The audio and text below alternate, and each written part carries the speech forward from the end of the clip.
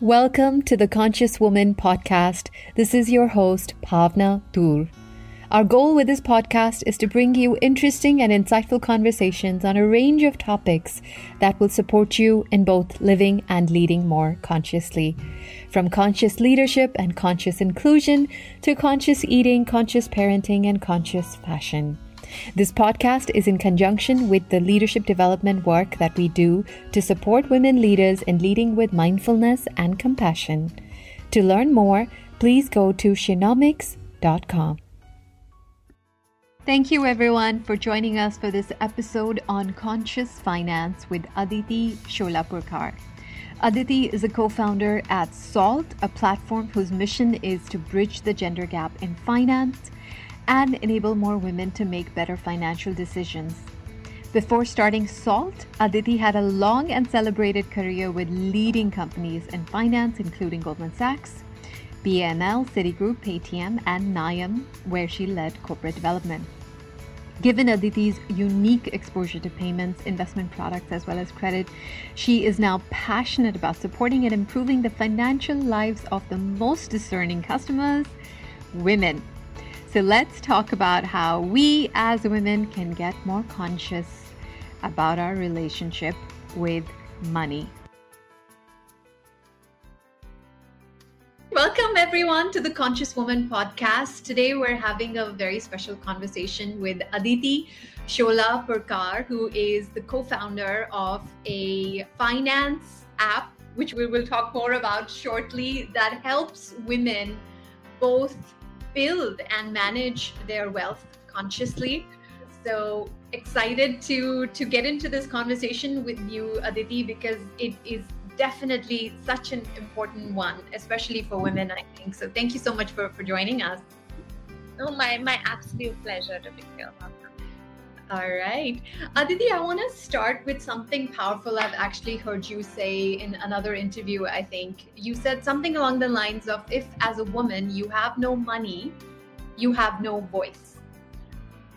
Say more about that, because that's a powerful statement. So, I would love to take credit for that. To be honest, it's not mine. It's one of the amazing women that we interviewed when we set out to build SALT. So just, we'll talk more about SALT later. But in short, we're 3 women co-founders. And so obviously our entire lives and our sort of lived experience has been about this, but maybe just for the sake of rigor, or maybe because we didn't want to be caught up in our own perceived sort of life experiences, we were like, okay, let's validate this hypothesis. Like, what really is the issue with women and money? Like, what's the disconnect? Is this a solution looking for a problem? And so we interviewed a lot of women before we finally decided, okay, we're doing this, we're building SALT.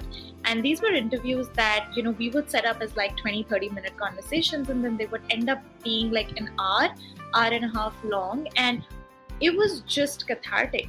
Women would open up, like imagine a stranger, someone who you started talking to 30 minutes ago, thanking them for their time and, being a little bit formal.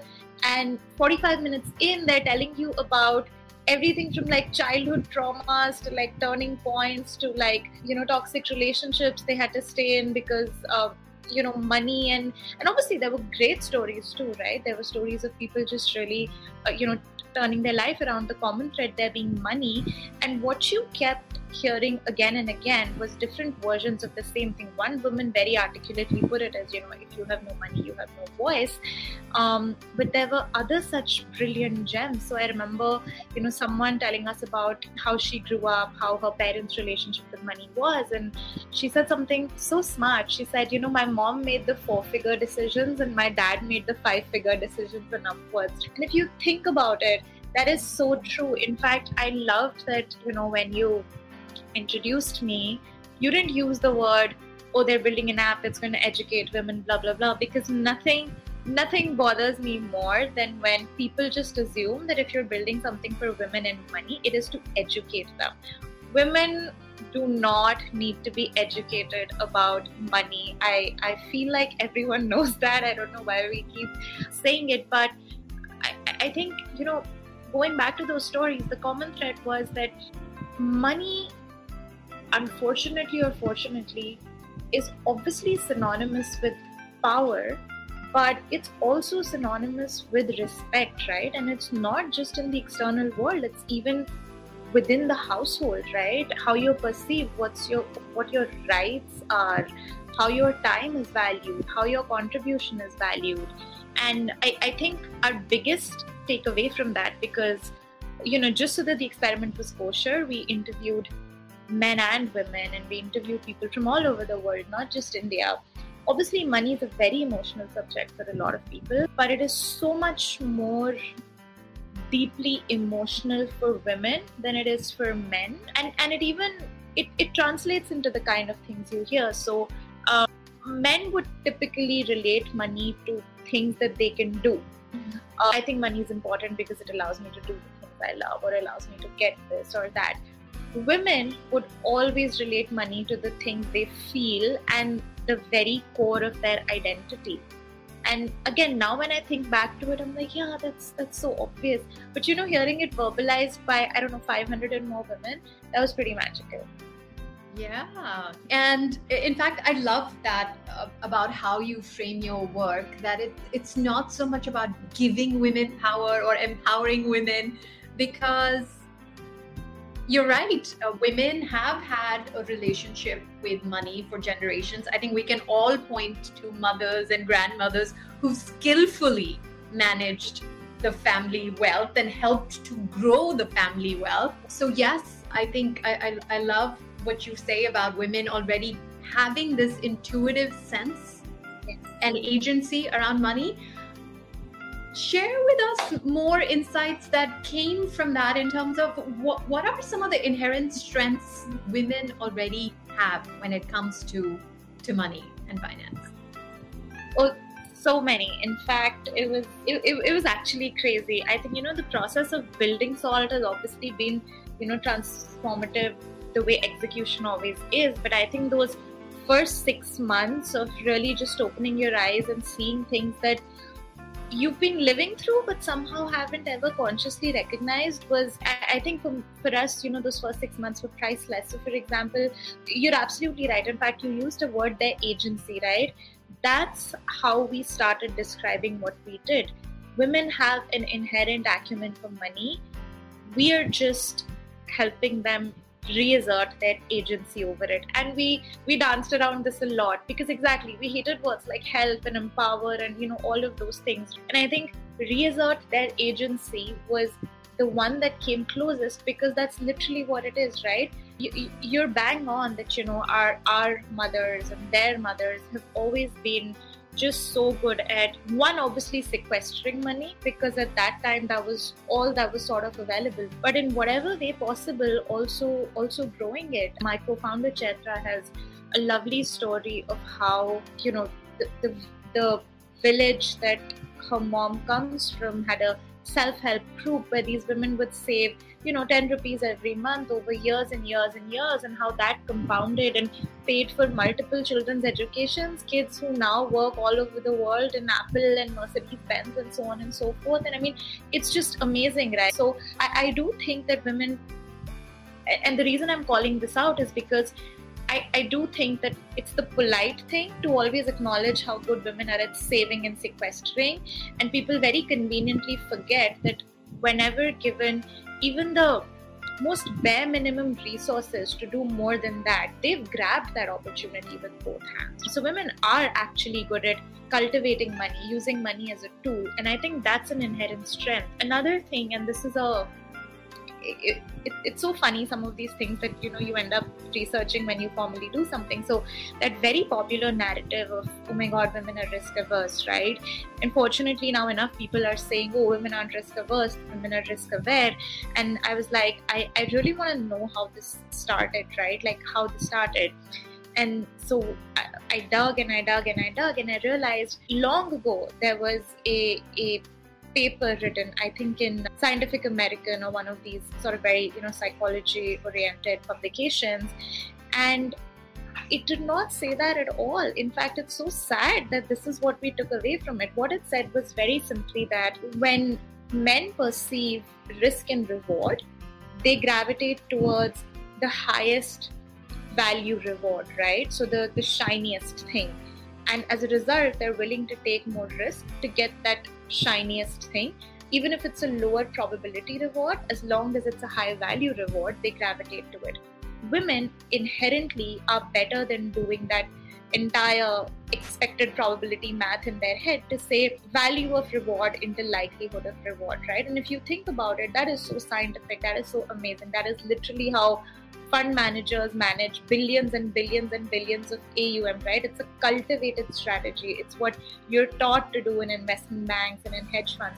And women are born with that. Women are born with that inherent ability to literally multiply the value of a reward with the probability of its occurrence. And that is called risk awareness. And somehow through the ages, that got simplified down to saying women are risk averse. Just the other day, I was, reading somewhere that, oh my God, did you know the human brain is amazing?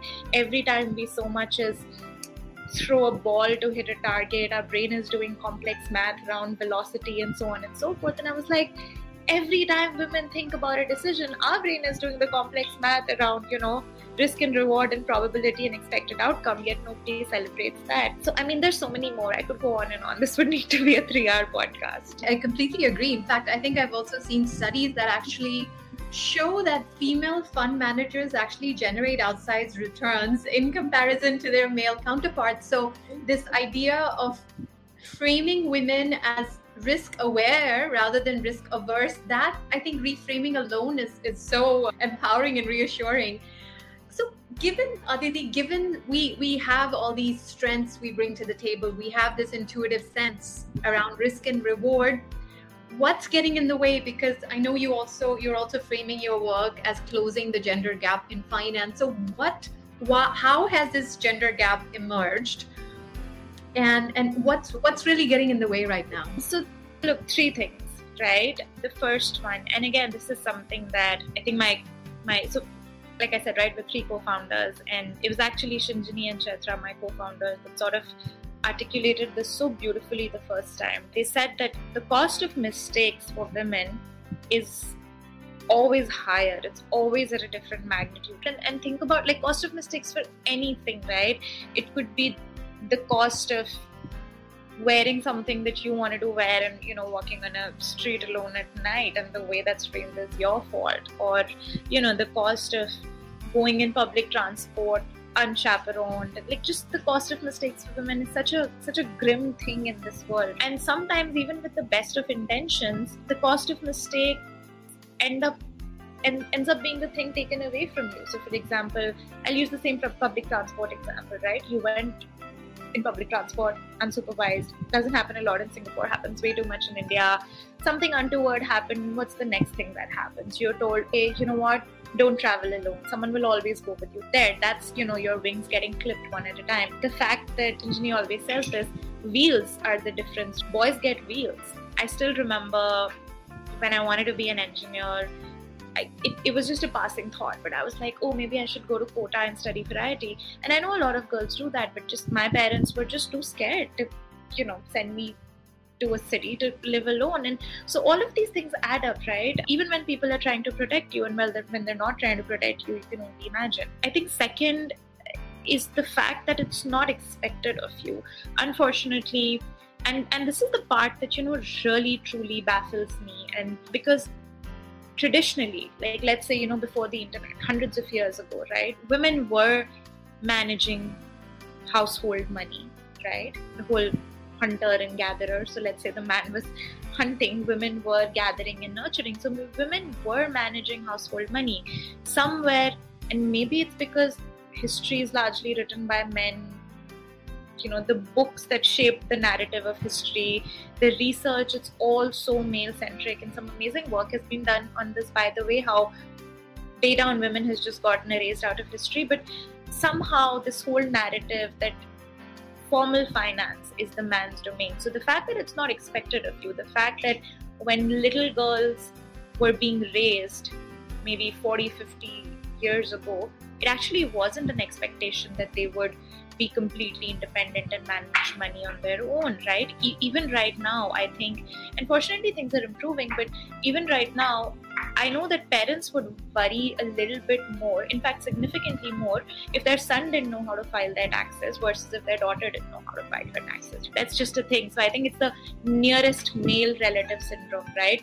Because it's not expected from a woman, at the first sign of distress, she would end up outsourcing this to the nearest male relative. Like, oh my God, it's too complicated. Why don't you do it for me? And again, this relates to, cost of mistakes. Maybe she's so afraid of making a mistake that she'd rather give up that car. And I think the last one, and it's a little bit related, is that there's nobody to emulate. And these are also interrelated, but we, in our early interviews, spoke to a lot of women, and this wasn't by design, it just ended up happening, who'd been brought up by single mothers, right? Mothers who, because of a sudden sort of loss of a spouse, had to take care of just everything, right? Making money, keeping money, just building the nest egg. And those girls typically grew up a lot more in charge of money. Why? Because they had that woman to emulate, and that woman did it purely out of necessity. But these women had somebody to emulate, or just someone who works with me at Salt. Her parents, when she and her brother were young, like literally I think 3 or 4 years old, told them, okay, I'm going to teach you how banking works. I'm going to give you money, and if you give this money back to me every 6 months, I'm going to give you 2 rupees of interest. I love that they expected the same thing from the son and the daughter. The daughter, by the way, today is a finfluencer and a really good one in that. So yeah, I think it's at its very core, it is, I think, some combination of these things that is getting in the way. I think what you said about the society in general being less forgiving of the mistakes women make does instill this legitimate fear in women. Because if I look at the workplace, I see something similar happening when it comes to, for example, women negotiating for their salaries and truly asking for what they're worth. Many times, I think the myth is women are not asking for more because they feel they're not deserving of more. Actually, it's many times it's because of this fear of am I going to be negatively judged if I ask for more? So it's this fear of backlash that holds us back. So I'm curious, because I think part of consciously building our wealth has to come from us really asserting that power in that way in the workplace and beyond. How do we begin this process of making these shifts at an individual level as well as a societal level so we can reclaim this power? That's obviously, that observation is bang on. And I wish there was a way to say that, hey, if we do these 3 things, this will get fixed. It's so deep-rooted that you're right, it's going to need changes at an individual level, societal level, and honestly, generally the participation of more women in the workplace, which means more hiring managers being women as well. I, for the longest time, did not realize this. And then once I became a people manager, I started seeing the difference as clear as night and day in the way men and women negotiate for money. Think men, I've said this before, so this is going to be a bit repetitive, but I think it's the core instinct of I do the math versus you do the math. So when men come and ask you for something, it's typically, hey, I'm going to shoot my shot. They're less afraid of being rejected. They're less afraid of hearing, okay, you're just crazy. They're just less afraid in general. And their job is to tell you what they want, and then you do the math, right? You figure out in your head as my hiring manager or as the person in HR that I'm talking to, how you can get close to that. Am I deserving of that, and so on and so forth. But my job is to just give you my ask.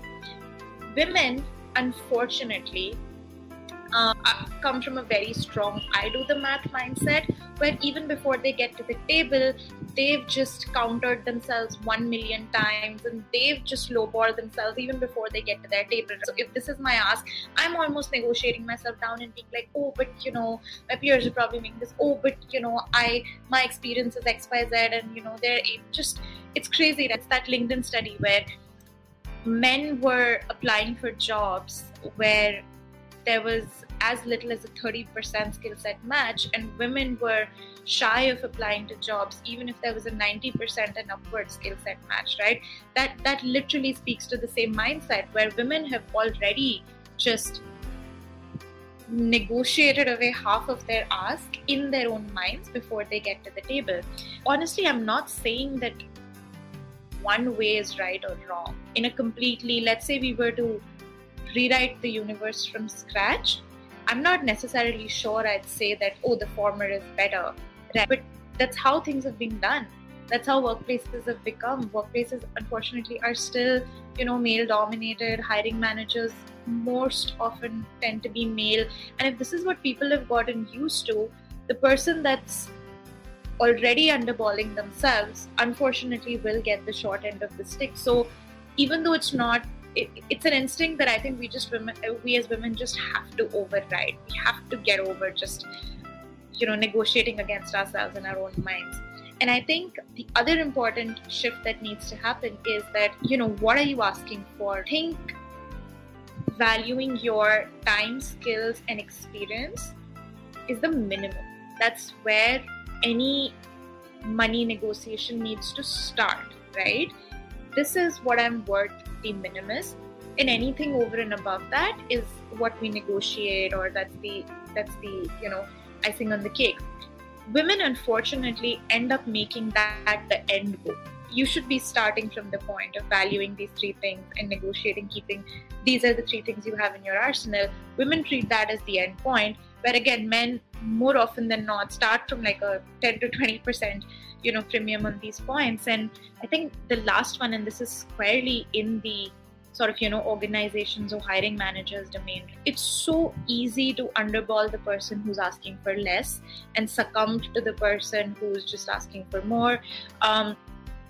Usually when you're hiring, you're always under a deadline. You're always going to want to close fast. But this is something organizations need to do consciously. That when someone's asking for too much money, of course you tell them, hey, you're asking for too much money, we can't afford it. But when someone's asking for too little money, how often do people actually come forward and say that, hey, we actually think this is fair, for given your job description, or given, your role description, or given what you bring to the table. And that has to happen. And I feel like that won't happen unless there are more women in these decision-making places. So yeah, 2 out of 3 things I think are just things that all of us can do better.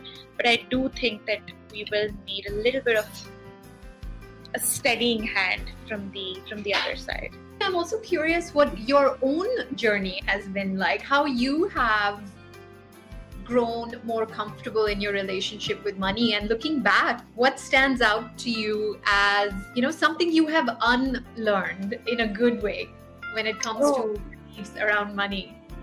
Oh, okay. So this is, again, it's funny how many things in hindsight seem so obvious to you. And this is one of those things, right? So I started my career in global markets, so in sales and trading.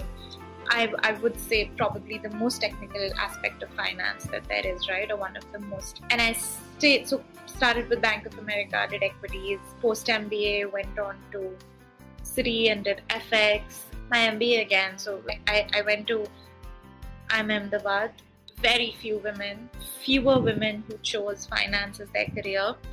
Very, very small peer group. And I remember people being stunned when I got a pre-placement offer, because how could, no one says it, but they're basically stunned that a girl was the first person to get a pre-placement offer from an investment bank. And that's always there in the background. You may hate it, but it's there in your mind. So you almost know that the expectation was for you to fail and you somehow succeeded.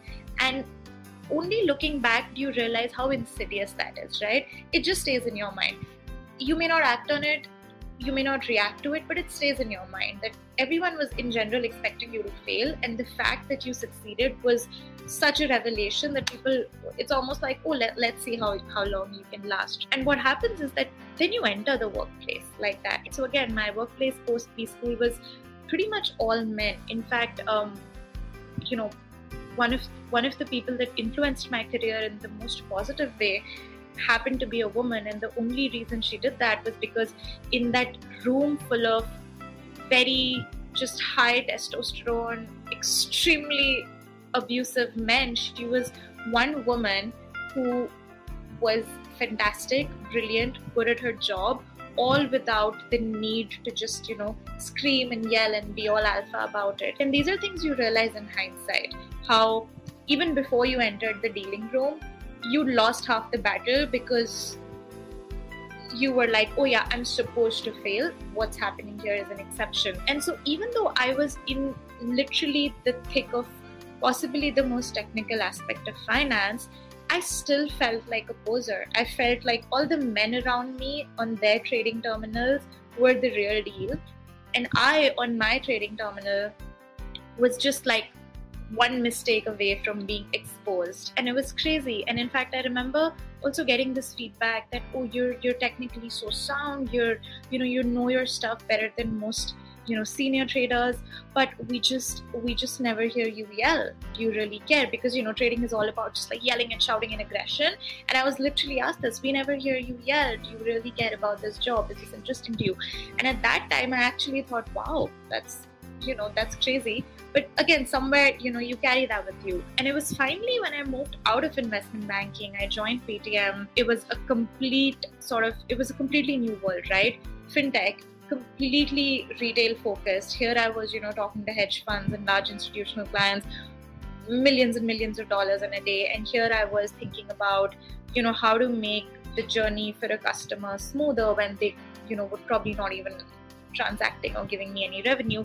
It was a complete shift in perception. And it was in that environment, and I still remember it was a male friend actually, who was like, oh, so wait, you don't invest your own money? And I remember at the time making an excuse that, in trading, compliance is so hard, blah, blah, blah. But I realized at the end of the day, I had no confidence.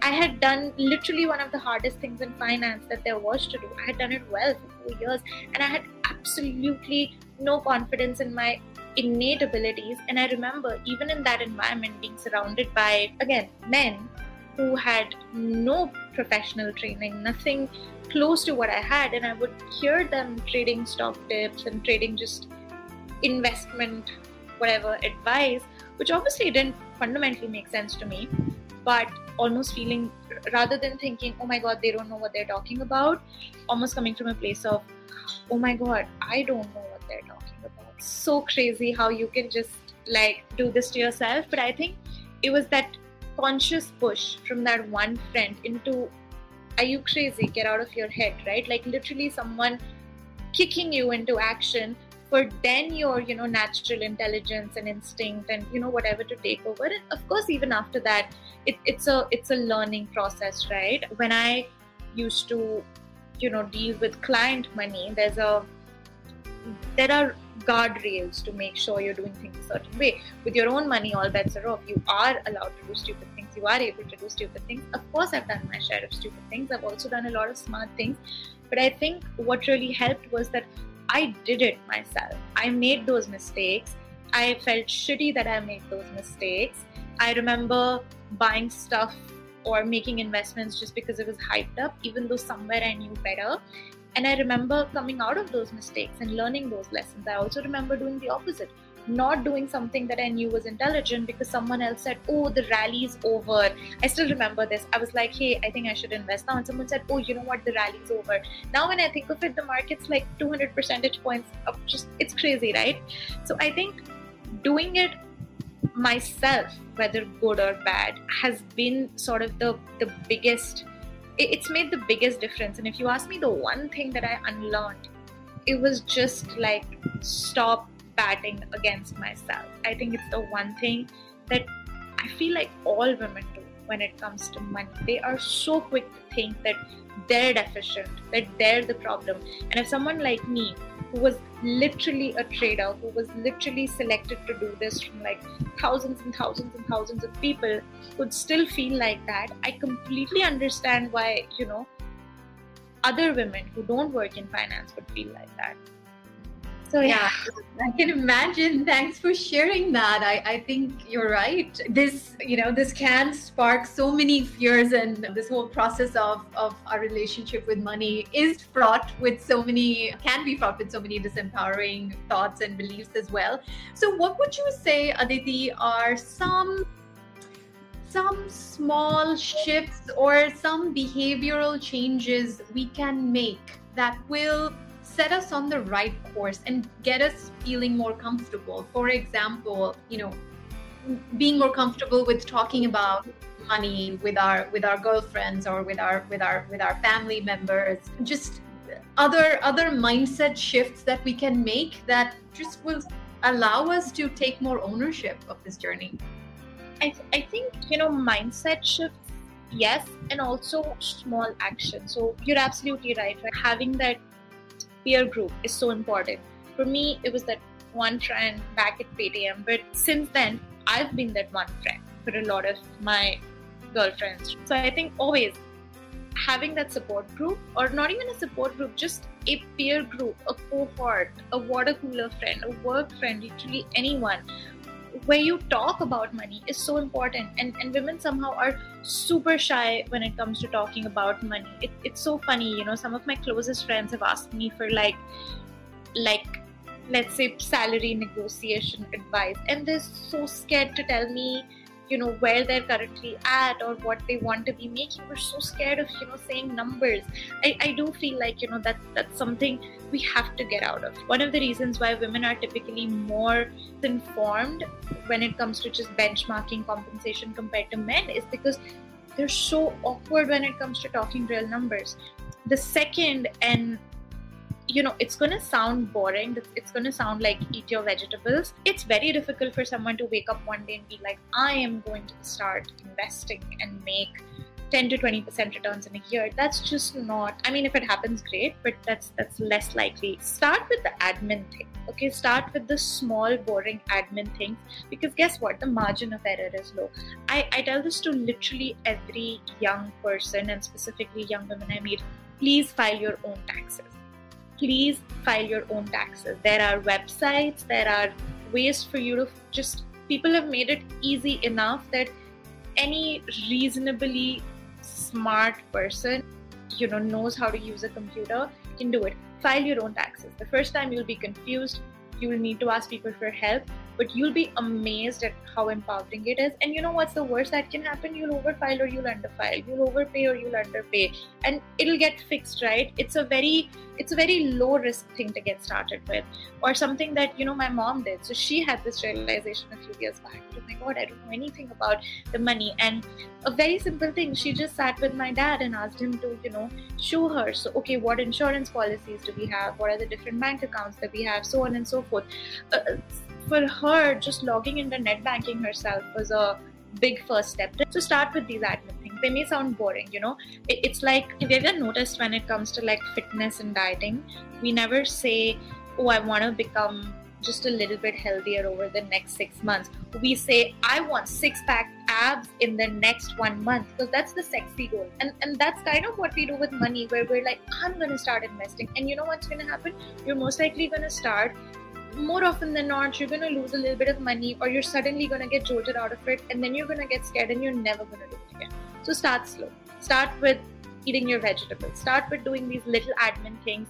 You'll be amazed at the kind of just confidence you'll get when you'll understand these things. You'll already be better than 80% of the people, and then start slowly. Today, fortunately, when it comes to investing, there's so many sort of, beginner friendly options, right?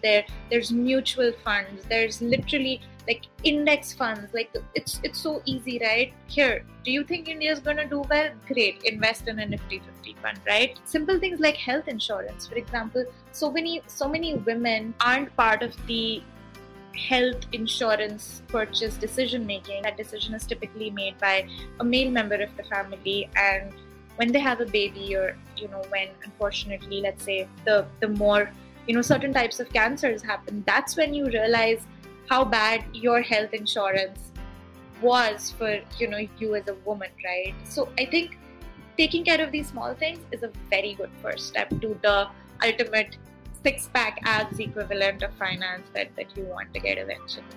Yes, and I think the only other thing I would add, which we found to be supremely valuable in our work, is given that a lot of women are purpose driven, I think even when it comes to building one's wealth, having a clear purpose around why you're choosing to do this and what are the conscious goals you would want to work towards. Like for me, for example, I don't care to spend money on things like designer clothing or fashion in any sense. And of course, no judgment to those who choose to do that. For me, education, learning is something I will freely spend money on for myself, for my family. So having, I think, that clarity helps. And I think also to your earlier point around how we fall prey to those biases, whether they're driven by society or those internal biases that kill our confidence, being value-led, I find is very helpful. I'd love to hear your thoughts on that as well.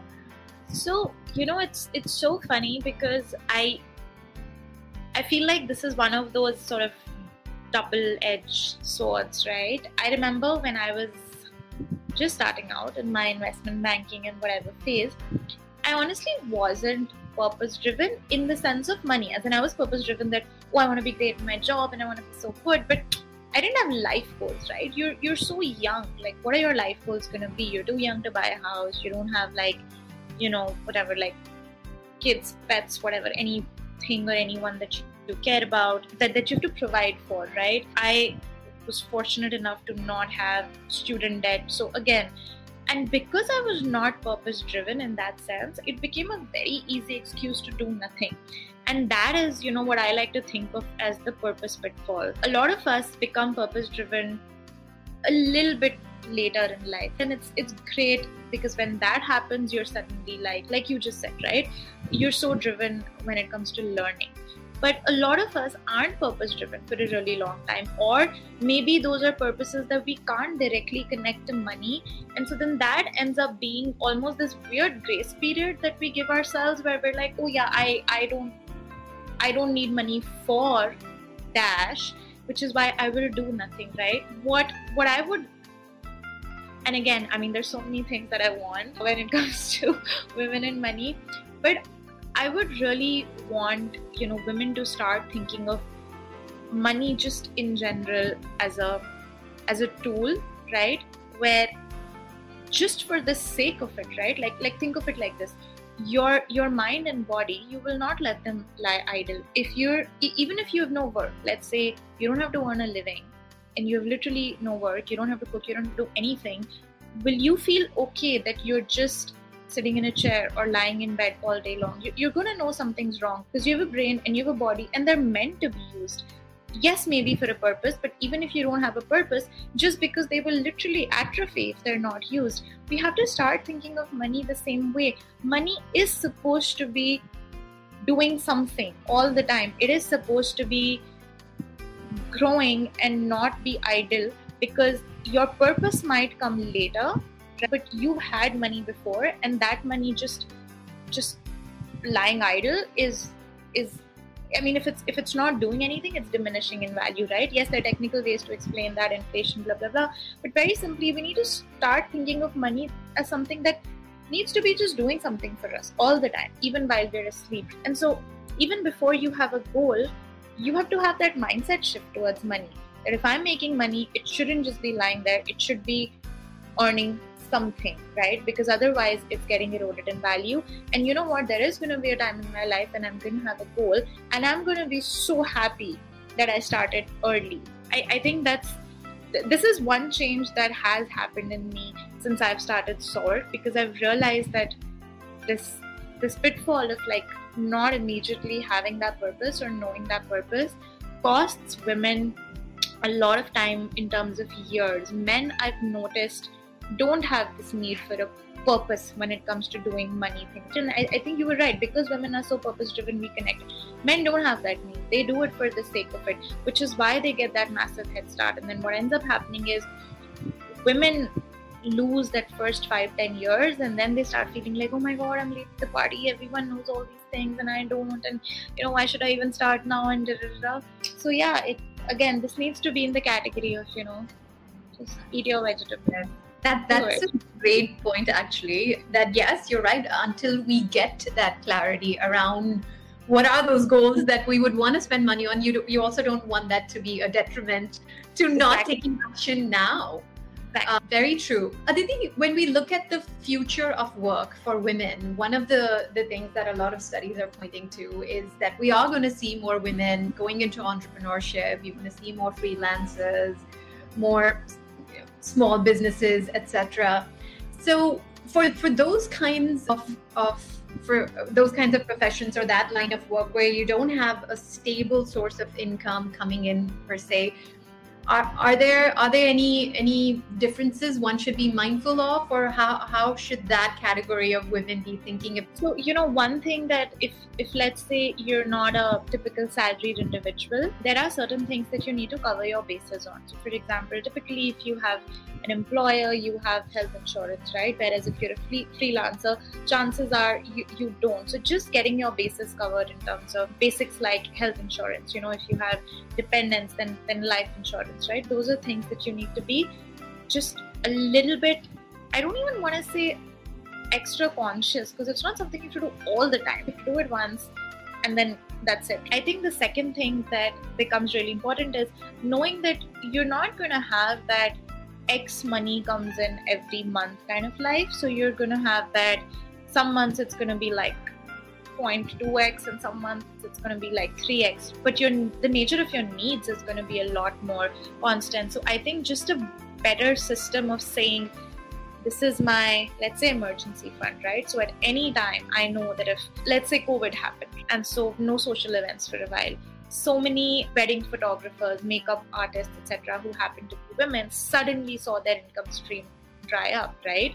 Salaried individuals to a large extent suffered lesser, but those women suddenly, like, there were no weddings. So who was getting their makeup done professionally? There were no events. So it becomes, I think everyone should have an emergency fund, but I think for anyone who doesn't have that assured salary coming in every month, you need to be very conscious about having an emergency fund that covers your expenses for, ideally 12 months, but, at least 6 to 9 months for sure. And I think because the money coming in is going to sort of, go up and down, you do need to be a little bit more disciplined about saving and investing. So for example, one thing that salaried people do very often is they start these SIPs, right? Oh, every month my salary comes and then X amount gets deducted and, goes into an SIP. Now it's very easy for someone who's a freelancer to get into that trap of, oh no, I don't know if money's coming in this month, so how can I have, but you are going to have savings, right? You are. So even if it's 500 rupees, even if it's 5,000, whatever it is, right? Don't not let yourself get into that discipline just because the inflow isn't assured. Honestly, I don't think there's a very different rule book, okay? These are just some small things women need to do a little more consciously. Well, anyone who's, in a freelancer, but women specifically. And I think lastly, this is not so much related to specifically things you do with your money in terms of investing, etc. But again, something we learned in the course of our early interviews, we were talking to this woman who coincidentally happened to be in the same batch as me at Citi in a different part of the bank, and then she left to pursue her calling as a travel vlogger, photographer, so on and so forth. And she said something very interesting. She said, for me, spending money to buy a really good DSLR or a really good laptop is an investment because these are the tools of my trade, right? So it's very easy to fall into the trap of scrimping on literally the tools of your trade, but that is something freelancers, and again specifically women, because I think we tend to be more inherently frugal, need to not fall into, right? Like I always think back to the first, I think the makeup artist that I worked with for my wedding. Obviously she was a freelancer, she was just starting out, but if you looked at her tools, right, she had like a 60-piece smack brush set, and those were the tools of her trade, and she could do magic with that. And of course it was crazy expensive, but that's an investment you need to make. So sometimes money is better spent than saved, but you just have to know which is which. Aditi, paint a picture for us. What is that grand vision that you and your co-founders are working on? What is the kind of world you want to create? Okay, so all of us say this with different analogies. I always use beauty because I love that industry. I love how that industry has evolved. Do you remember that around 10, maybe 15 years ago, big beauty used to talk down to you, right? Oh, we have 5 shades of foundation. If they don't match you, not our problem. And what happened then? YouTube happened and influencers happened. And all of a sudden, these people, very often women, sometimes men, sometimes, non-binary individuals, by and large people who to begin with had been excluded from this mainstream beauty narrative, started posting 10-minute, 20-minute, 30-minute, really authentic, really genuine tutorials. Seems simple enough, but look at the ripple effect that happened. Not only did they build insane followerships, they created communities. Look at the comment section of any YouTube tutorial and you see micro communities forming there where people are just like swapping stories. What happened then was that suddenly all of these customers, right, people who had skin conditions, people who didn't fall into those 5 foundation shades, people who had texture, people, who were older, younger, whatever, suddenly became visible. And these individuals, these influencers, these people who were like you and me, ended up literally starting a movement that bent the will of the entire beauty industry to these customers they had so far been talking down to, and so far almost systemically including by always making them feel not good enough. So from a place of these are our 5 foundation shades today, they're like, look at our inclusive range of 40 foundation shades. And that just shows you that when the right voice with the right degree of authenticity is given to the customer, anybody can bend. And that is the world that I see. That is what I see happening to finance. I think for too long, finance has catered to its default customer. That default customer is not a woman for sure. And I think if finance has to have a future, if formal finance has to have a future, has to have a place in people's lives, they need to bend, they need to change, they need to evolve to cater to this customer. But like I said, that's not going to happen without a set of change makers, and I hope that Salt is one of those change makers. All right, amen to that. And what would you say, Aditi, is the simplest money habit you would encourage all women adopt today to create this world that you're envisioning? Okay, so not going to sound glamorous, but file your own taxes. I promise you, if there is one thing that can get you started, it is filing your own taxes. Filing your own taxes creates, I think, the endorphin equivalent of doing like a 10-mile hike and reaching the summit and being like, oh my God, I almost died on the way and I almost thought of giving up, but oh my God, now that I've done it, I feel invincible. Like, where's the next mountain? File your own taxes. Please. All right. Okay. I think I'm going to seriously consider that for myself. I usually avoid all paperwork like the plague, but I think you convinced me to take this bold step. Aditi, last question for you. What is central to our work of supporting women to live and lead consciously is being conscious of your values. So I would love to hear from you, Aditi. What are 1 or 2 values that are core to the person that you are and how you live and show up each day? Okay, so I think something that's been very core to me as a person ever since I've been super little is fairness. Very often you're told, hey, the world's not fair, you just have to accept it. And obviously, I mean, you don't want to be impractical and fight against every little injustice there is, but I feel like it's so important to at least strive for fairness, right?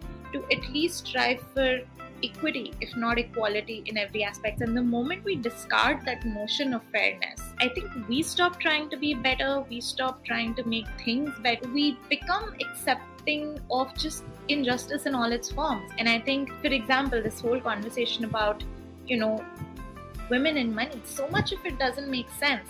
And the right way to deal with it is not to say, oh, well, let's just accept it, things aren't perfect. So I think fairness, even though it does come at a cost of a little bit of peace of mind, has been something very, very core to me. And I think the second value that is super core to me is tenacity. And what I mean by that is, if you have nothing else, right? If you have nothing else, have tenacity or develop that muscle. And tenacity is not something you're born with. The very meaning of the word is, something tried repeatedly till you become good at it. So many things in life, whether it's money, whether it's mental health, or whether it's physical health, whether it's a relationship, come down to just showing up, right? Showing up every single day and trying to be a little bit better than we were yesterday. So yeah. Beautiful. For anyone who's listening to this and would like to know more about your work or take advantage of all the wonderful resources that you have, where would you like to point people to? Awesome. So you should check us out on Instagram at MySaltApp. So it's @MySaltApp.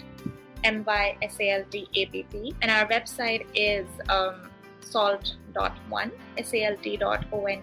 Our app's actually out in beta, so you can try it out. If you check out our Insta, there is a lot of content we push, a lot of our Salt stories, a lot of the interviews that I told you about are on there. It's a very easy way to get in touch with any of us. As a company, we're just very chatty, so reaching out to literally me, my co-founders, anyone in our team is not going to be a problem. But yeah, Bhavna, I have to say, I really enjoyed this conversation. I mean, it was genuinely a pleasure. I hope that someday we can do a version of this where I also get to listen to you and, ask you more of these things, because this was genuinely pleasurable.